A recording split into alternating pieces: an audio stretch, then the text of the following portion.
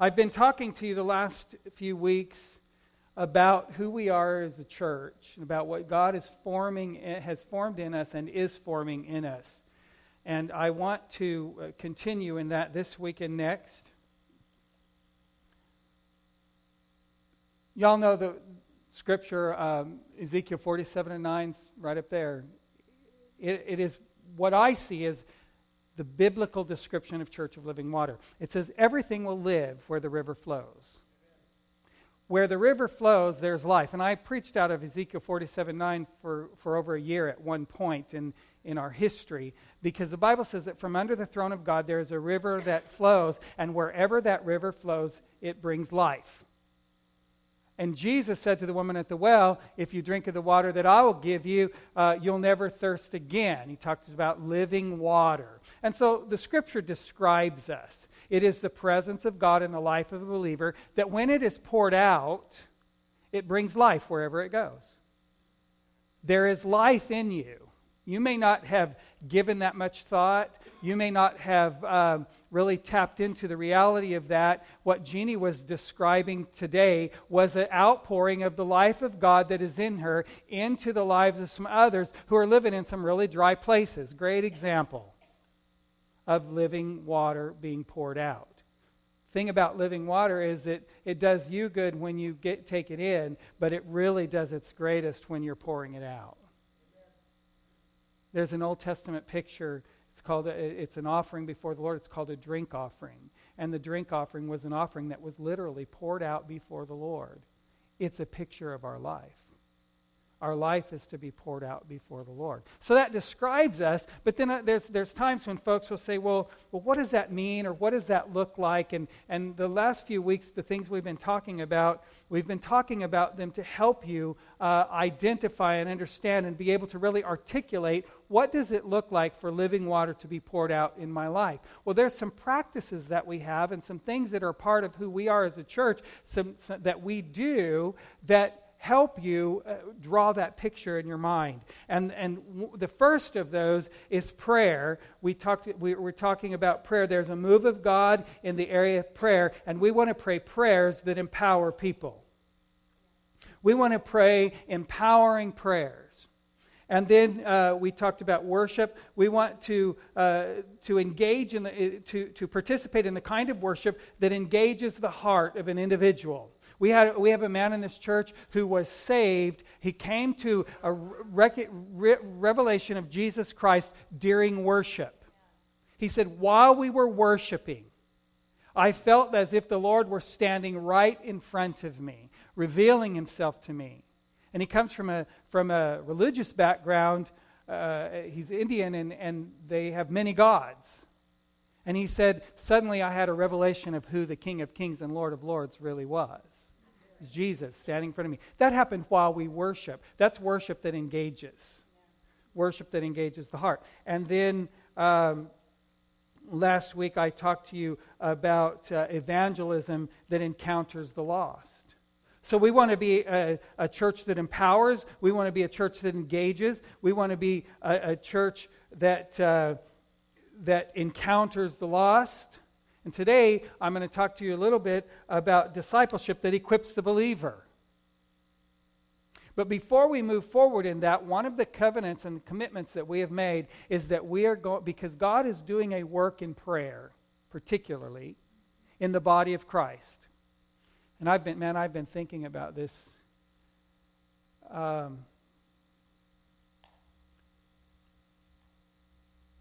It's literally creating almost like I'll call it a prayer groove in my spirit. It's creating this place in me of hunger and of desire as the Spirit of the Lord moves in the area of prayer. He's moving in the body of Christ in the area of prayer across this nation. And I shared with you last week, we simply get to decide whether we're going to go along or not. Children of Israel in the desert, when the cloud moved, they moved. When the pillar of fire moved, they packed up and moved. It meant God is moving in this direction. Are we going with him? And I believe that we have a question from the Lord before us in our generation. I'm moving in this direction. Are you going with me? I believe that's the question of the day. Anne's going to come. She's one of our elders, and I asked her to lead us in prayer this morning before I go forward with teaching, and she can just tell you what the Lord laid on her heart. Hello. Praise the Lord. God is so good. How he orchestrates things together, and how he is wanting us not to be ignorant of what he's doing in the earth. And I in my spirit, I feel a warfare in here. I feel a warfare that we are going to need to pray through it. But the Lord is wanting to wake us up. He's wanting us to be alert, and he's wanting us to realize the time and the season that we live in. It's a very dark season that we live in. And when Jesus went to Gethsemane, the first thing that he did was he went to prayer, and he took some of his disciples. And before this, he prayed something. And usually the scripture tells us that Jesus went aside and he prayed. Or he went to the mountain and prayed. Or he went over here and prayed. But we never hear what he prayed. We never have a glimpse into what it is that he actually prayed at that time. There is a prayer in John 17 that we get to understand, and we get to hear what it is he prayed about. And the thing he prayed about is that was for us, that we would be one as he is one. Father, Son, and the Holy Spirit. He's invited us into that oneness with him in and through the Holy Spirit, and by way of being born again. And everything we do, everything we have, everything we are about is by and through the Holy Spirit. Nothing that we do can be without him, because Jesus had to leave in order for him to leave the Spirit of God for us to receive. And it blesses me beyond measure to see how I had a whole little thing that I was going to share. And when Becky got up and shared, it's exactly what God gave me. And I only tell you this because it's a witness that the Spirit of God is speaking the same thing to us through more than one person. And we have to recognize and understand when he's speaking. When Moses stood before the burning bush, he recognized that that was God. And he took his shoes off, and the Lord said, "You are on holy ground."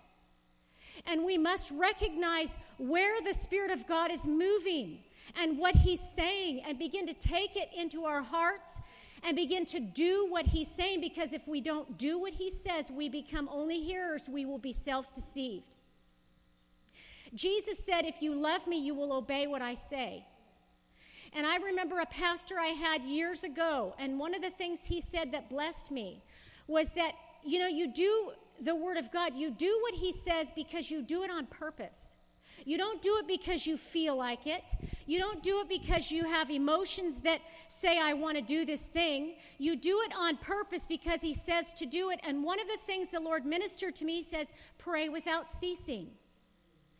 How do we do that? In and through the Holy Spirit. That is the only way. Because when Jesus went and prayed, he told his disciples, please stay here and watch. It was his darkest hour, and he needed help in prayer. And when he came back, he was marveled. He said, what is happening? Could you not pray 1 hour with me? And he went away again. 3 times he did this. And the last time he said, watch and pray that you would not enter into temptation. And who entered into temptation after that when they didn't pray? Peter did. Peter denied Jesus 3 times. What would have happened if they would have prayed? Maybe he wouldn't have entered into that temptation. And I want to suggest to you today that one of the reasons that we pray on purpose is so that we can stay awake in this dark hour. Because we have to stay awake on purpose. When that alarm clock rings at 5 o'clock, I don't want to get up. I get up on purpose. When I tell my son, go take out the trash, I expect him to do it, not because I just say it, but because he loves me. He obeys my command. And I tell him that. And he does it. Because he loves me. We obey the Lord because we love him. And we do those things that his word tells us to do, not because we feel like it. We pray not because we always feel like it, but we pray on purpose, and those emotions will come all along the backside. They will come. And there is an offering to prayer today, and he's telling us to wake up. One of the ways we wake up is we wake up on purpose. If we have to slap ourselves awake, and the pastor asked me today to lead us in a prayer, and we're going to pray in the Spirit. We're going to pray in our prayer language. It's the tongues of angels. It's the one thing that he restored to us, that like in the Tower of Babel that they built, he confounded their language so that they could not do, as he said, because they have agreement. They can do anything. And then he restored to us a tongue, the tongues of angels, the baptism of the Holy Spirit, a one language that we have that brings us into agreement.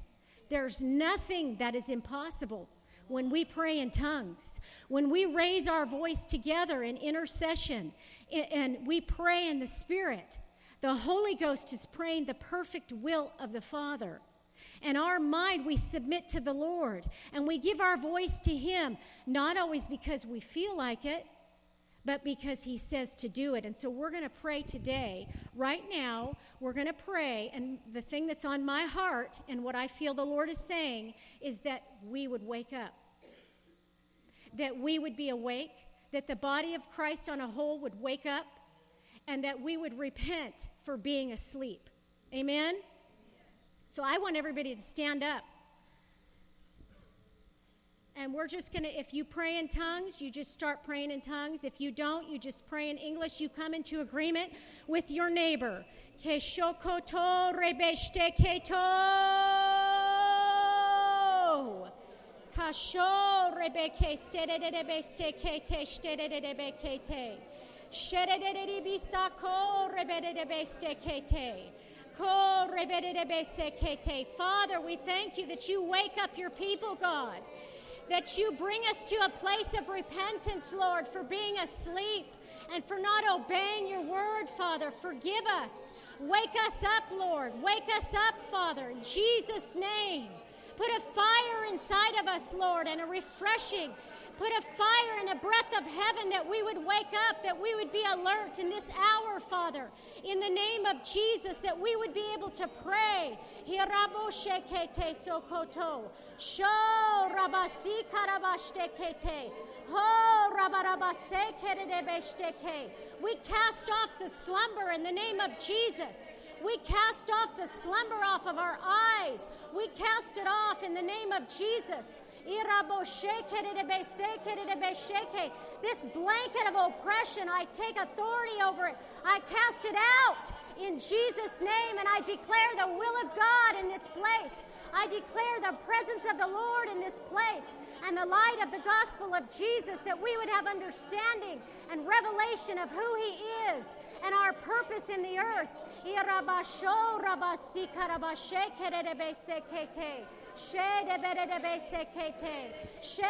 Press, press, press forward, press.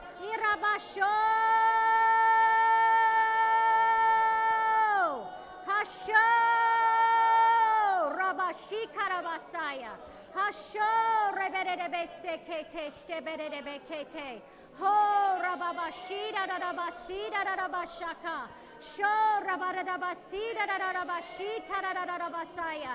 Ho, Rabadabasita, Rabashita, Radio Soto. Shededidia, Sededidia Kete. Ho, Rabababa, Se, Te, Te, Te, Te, Te, Te. Ishado, Rebebe, Se. Praise you. Lord, we praise you. The word tells us that when we pray that we have what we ask for. So Lord, we know that as we've prayed and we've said, Lord, we want to be awake and aware. We want to be people of discernment. We want to be people who hear your voice. We want to be people who are led by you. We know that we have what we have asked for, and we give you praise for it in the name of Jesus. You can be seated. Thank you, Lord Jesus. Thank you, Lord Jesus. We are going to learn to pray together. Amen. Praise the Lord. All right, today I just want to talk to you just for a few more minutes. I want to talk to you about discipleship that equips believers. And last week we talked about evangelism, but we talked about it as a lifestyle of evangelism, as that these things become a part of our everyday thinking. That you don't have to, when something's not a part of who you are, when it's time, you have to muster it up. You have to remember, oh yeah, I should be. It's like if you're not inclined to do laundry.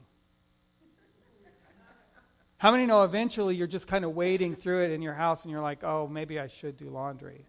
It's not a part of my regular practice, but maybe it's a good idea before all of my nice things get mildew stains on them. I probably should do laundry.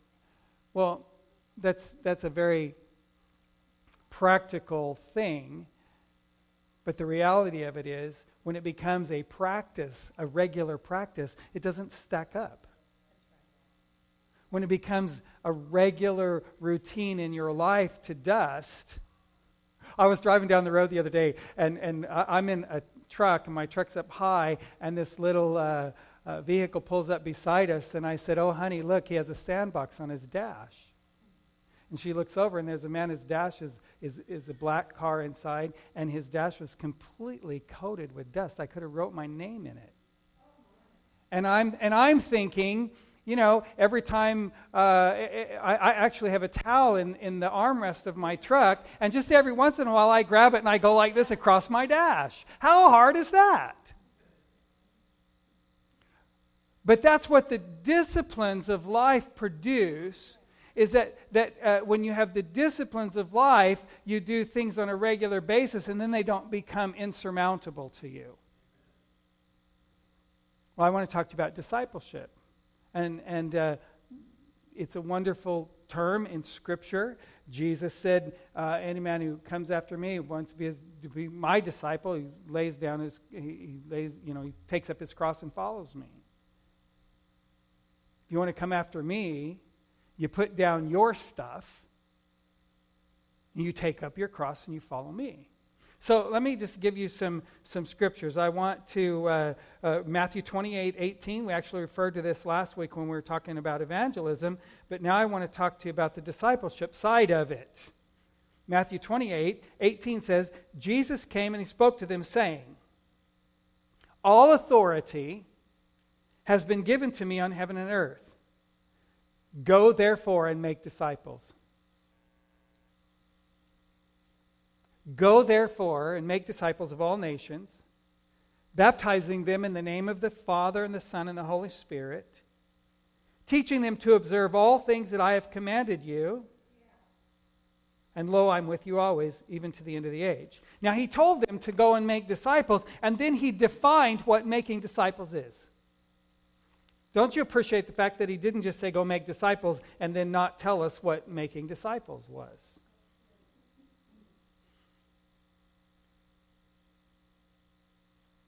It's interesting. There's an interesting thing here. In Mark, when Jesus was giving his final address, and he's telling them to go preach the gospel, and in that passage, he said, go preach the gospel, and these signs will follow them that believe, and so on. He's talking to them about bringing repentance to people, bringing them to a place of salvation in Mark chapter 16 and verse 15.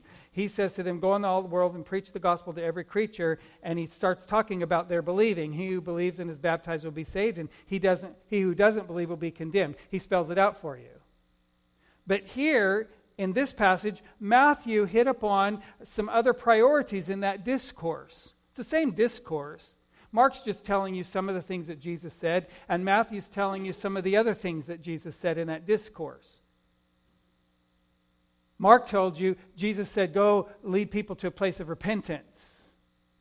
And then Matthew said, oh no, don't stop there. Make disciples. But it's interesting to me that in this particular passage, the way the Holy Spirit put it in Matthew's heart, he reminded them, all authority has been given to me. Therefore, go. We like that. When we preach that'll preach. I can turn that into a fiery message. Because All authority has been given to him, and he's imparting that authority to me and telling me to go. It's the same thing that happens with my children. I use them as an example quite a bit. If I tell Josiah, go tell Jesse to come inside. He's playing outside, go tell him to come inside. If Josiah goes and says, Jesse, Dad said to come inside. If Jesse doesn't come inside, he's not disobeying Josiah, he's disobeying me. Because Josiah went in my authority, carrying my name, sharing what I said. Correct? Yes. That's the picture. That's the picture of authority. So Jesus said, all authority has been given to me, therefore go. So when you go and you tell people about Jesus,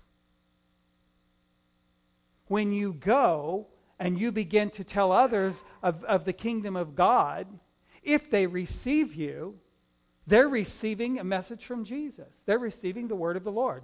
If they reject you, it's not you they're rejecting. If Jesse disobeys the word that was sent through the mouth of Josiah, sounds prophetic, doesn't it? If Jesse disobeys the word that was sent through the mouth of Josiah, that Dad said come in, Josiah doesn't punish Jesse for his disobedience, Dad does. Josiah doesn't decide that Jesse's grounded or Jesse gets a swat or Jesse loses a privilege. Dad decides what the appropriate response to that disobedience is. You follow that? Yes. So when you are sent, if you are rejected, they're not rejecting you. They're rejecting the word of the Lord that was put in your mouth and on your tongue. They're rejecting the authority of Jesus. Right? You follow that? Well, the way that Matthew frames this in Scripture, the basis of discipleship is authority. I don't know that maybe you've ever really thought of it that way. But he starts out, let's talk about discipleship. Let me remind you that all authority has been given unto me in heaven and earth. Therefore go. Go in my authority and make disciples.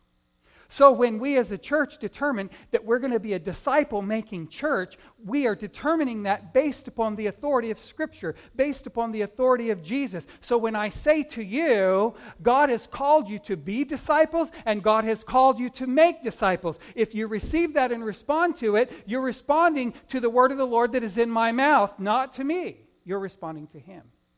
If you decide not to be a disciple and not to make disciples, you're deciding that based upon your response to the authority of Jesus, not the authority of pastor. My authority comes from Him. Oh, you're quiet now. I'm like, oh, maybe I got to take this thing seriously. That's what I said about prayer. Whenever there's a call to prayer, there's an anointing to prayer. If you pray, you're responding to the Spirit's call to prayer, to the authority that is in the Spirit. We're just the vessel that says to you, God is calling you to prayer. If you're unresponsive to that, that's really between you and Him, not between you and I. Now, those of you that are in leadership and that are under my authority, submitted under my authority, I might say to you, listen, there's a call to prayer. We're going to have some of that discussion tonight in our leadership meeting. But the basis of discipleship is first authority. Whenever you decide to be a disciple, you're making a decision to come under the authority of another. You following that? Whenever you decide, for instance, you decide, God's planted me at Church of Living Water. I'm going to come under the ministry of this house, and I'm going to let the teaching and the direction and the serving and the things that go on as part of the life of the body, I'm going to let that have root in my life and produce something in my life. You're coming under the authority of the house. Now, that's a wonderful thing because you're coming under the blessing of the house. The house is blessed. You're coming under the blessing that comes with being a part of what God is doing in this place. The basis of discipleship, successful discipleship, is authority. Those of you that are going to be participating in the marriage class, you're going to be making a covenant to be there every time 6:30 comes, every time it's time to be there for the, 15 weeks or whatever it is that class meets. You're making a covenant. I'm going to be there, and I'm going to receive out of this moment of discipleship. I'm going to receive what is being deposited in me to produce a distinctly Christian marriage. I'm going to be there. I'm going to be a part. You're coming under the authority of that structure. So if you're not there, Dave and Jackie have complete authority to call you up and say, hey, you made a commitment. Where are you? Keep your commitment. Stay the course. Finish the race. Right? Oh, you guys are quiet. This is supposed to be woohoo. Anytime we talk about anything related to self-discipline, that just doesn't produce the hoo-hoo, does it? Let me talk to you about authority just for a few more minutes. We're going to go quickly here. Psalm 115 and 16. This is something every believer needs to understand. Every believer needs to understand this. The heavens, even the heavens, are the Lord's, but the earth has been given to the children of men. The heavens are the Lord's, but the earth has been given to you. As a follower of Christ, God told Abraham, I want you to lift up your eyes, I want you to look everywhere you set your foot, I'm giving it to you. We walk in that covenant. So out of our life, the disciplines of discipleship, if we give ourselves to the disciplines of following Christ, moving when the cloud moves, going, when He calls to prayer, going to prayer, when He calls to study, when he says to us, I want intimate times with you, I want to be able to have a face-to-face with you, that we give ourselves to that, He can help us to lay the foundations in our life to produce good fruit, to produce good things. Listen. I have some really good, can we just be practical? I have some really good fruit in my life. And I thank God for it. I don't think that I manufactured it. I don't think that I produced it. To be where I am in my life at this point in my life, having a wife and 9 children and a lovely home and a peaceful environment in which to dwell and to live in day by day, that didn't just happen. That happened by being a disciple. That happened because Laura and I decided we're following Jesus. And we discovered that He knew us better than we knew ourselves. And there were times when we would have made decisions quite differently than we made them, but we made them following the peace of God and learning to walk by the Spirit and learning to hear His voice and say, no, don't do this, do this. Or to trust Him whenever things were completely out of sorts and weren't going the way we thought they should, that He knew better than we did the direction that He was taking us. And those things produced a life of peace and a life of safety and a life of abundance and a life of blessing. Came out of the disciplines of the faith. The root word of discipleship or disciple is discipline. But the foundation of discipleship is living under authority. The foundation of discipleship is living under authority. So when the Holy Spirit says to pastor, God's calling the church to prayer, and pastor gets up and says, God's calling the church to prayer, then to be a disciple of prayer, we determine that we're going to respond to that call. However that looks in your life. You're going to come to prayer, you're going to build a prayer place in your home, you're going to participate in prayer life of the house, you're going to respond and say yes. That's the disciplines of discipleship.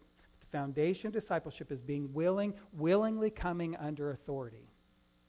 I have children that are under my authority because they still live in my house and because they are of a particular age. that they're still under my authority. Those children are going to come under my authority whether they like it or not. Just because of the way that their age and they're eating at my table, they're going to do what I say. Right? Mama's buying their clothes, they're going to do what Mama says. Right? That's the reality of it. But the day comes that they step out of that authority and they become adults and they come of age and they're responsible for their own decisions and the outcome of their own decisions. At that point, some of them choose to come under my authority and some of them may not.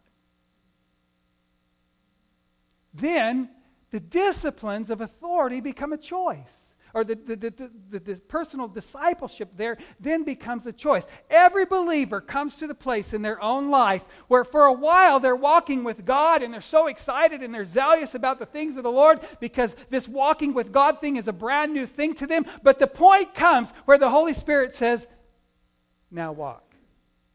You know how you're helping your child toddle along and you're putting your arms around them and you're holding on both sides of their shoulders so that if they stumble and fall, they don't hit the ground real hard because you know they're going to stumble and fall. But then the day comes, you never think about it anymore. You just step back because they jump out of bed and they're walking. You're no longer going like this around them. Don't hit your head. Don't fall down. You're celebrating. Look at them. They're walking. It's a beautiful thing. But the beautiful thing results in that we step back and we allow them to walk. When we're disciples of Jesus, when the Holy Spirit, there's a period of time in our walk with God where the Holy Spirit is just hovering over us and protecting us from everything that could possibly come our way, every difficulty. We call it the honeymoon period in God. But the day comes, enough word gets in us, and we begin to understand our need to trust Him and our need to listen to His direction, and He begins to see that we're walking, and all of us, the first response to that is, gee, where did the Lord go? All of a sudden, I don't feel His protection anymore. I don't feel His covering anymore. I don't feel His hands on my shoulders anymore. Well, He's expecting you to walk. He's expecting you to listen to the teaching of the Word. He's expecting you to listen to His voice when the Holy Spirit comes to you and says, no, don't go down that road. Don't make that decision. My sheep know my voice, and a stranger's voice, Jesus said, they will not hear. Doesn't mean they don't hear it with their ear. He says they won't respond to it. My sheep know my voice. My sheep have determined that they're going to live out of this. That they're going to pattern their life after the precepts of the kingdom of God. That scripture that she was reading earlier about those who love me, those who are lovers of God, their way is prosperous, their way is blessed. Why? Because they decided they're going to live by this. They're going to walk in the way of the Lord. That's what discipleship is. You decided you're going to follow Jesus. You decided that you're going to come under the authority of Jesus. That creates an authority in church life. That creates a structure of authority in family life. And you get to decide whether you come under that authority or not. I get to decide whether I come under that authority or not. I can remember plenty of times in the discipline of walking with God that those who were over me in the Lord asked something of me, and my first response was, God, do I really have to do this?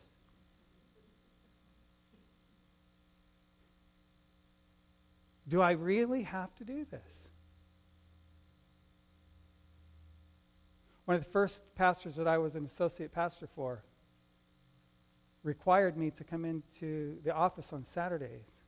I was working Monday through Friday. And he wanted me to come in on Saturday and help prepare the service for Sunday. In those days, they printed up bulletins and all this kind of stuff. And he wanted me in the office for a few hours on Saturday. My first response to that was, oh, God, really? Really? I have a wife, those days, 2 children. Really? I'm gone Monday through Friday, and you want me here on Saturday? Really? But there was a discipline on my life and a submission to authority. And we said, okay, I'll go in there on Saturday for a few hours, and I'll do what's put in front of me to do, even though I don't like it. I didn't like it. It wasn't about, do you like it? It was about that one who's over you in the Lord, who is developing disciplines in your life for a long walk with God, has asked this of you. Are you going to say yes or not? Do you know what that discipline produced? It produced in my life a longevity in my walk with God. Where I have discovered, how many have discovered that you don't like to do everything you have to do in your life? How many of you just enjoy scrubbing your toilet? How many have ever gone into the home of someone who doesn't scrub their toilet? Ain't that pretty? You ever used a public restroom where somebody hadn't cleaned the toilet in 20 years? It's disgusting. Those things aren't fun, but they are part of the disciplines of life. Everybody, there's all these ladies, they're sitting here going, when's the last time I cleaned the toilet? That's a practical example, but you understand what I mean. What that obedience produced was a longevity in my life so that and it produced an understanding that not everything in life is fun. Much of the necessary things of life are not particularly enjoyable. Laundry is not my favorite thing to do. Loading the dishwasher is not particularly my favorite thing to do.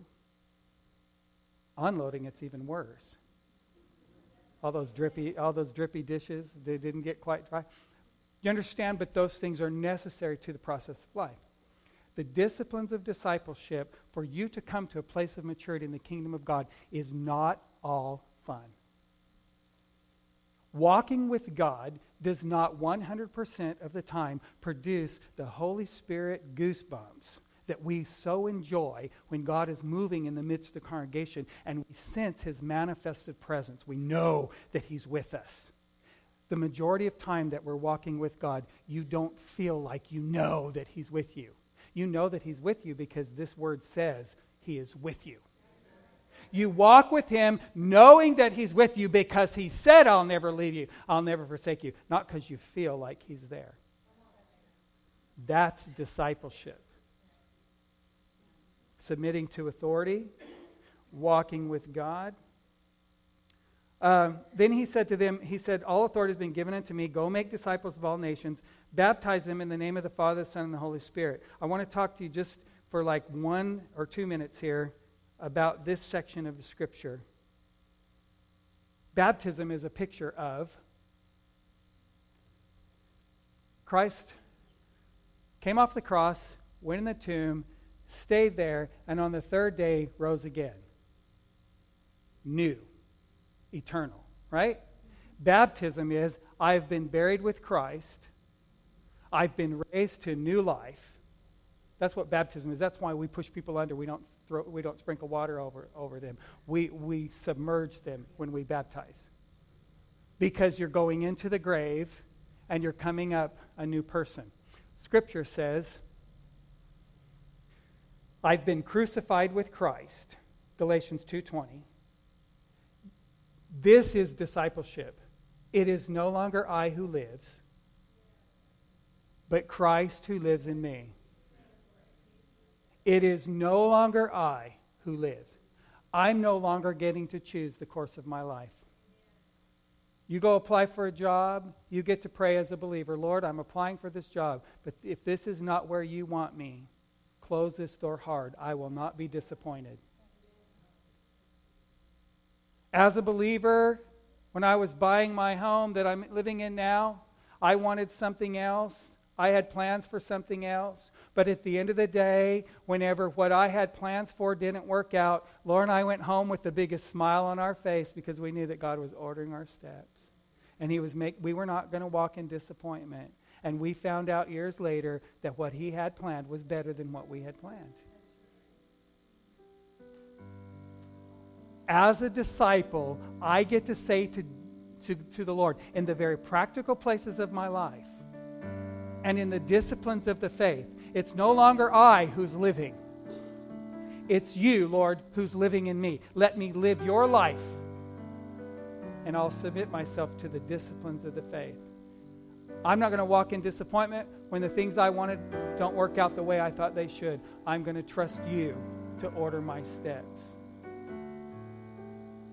I'm your disciple. I'm following you.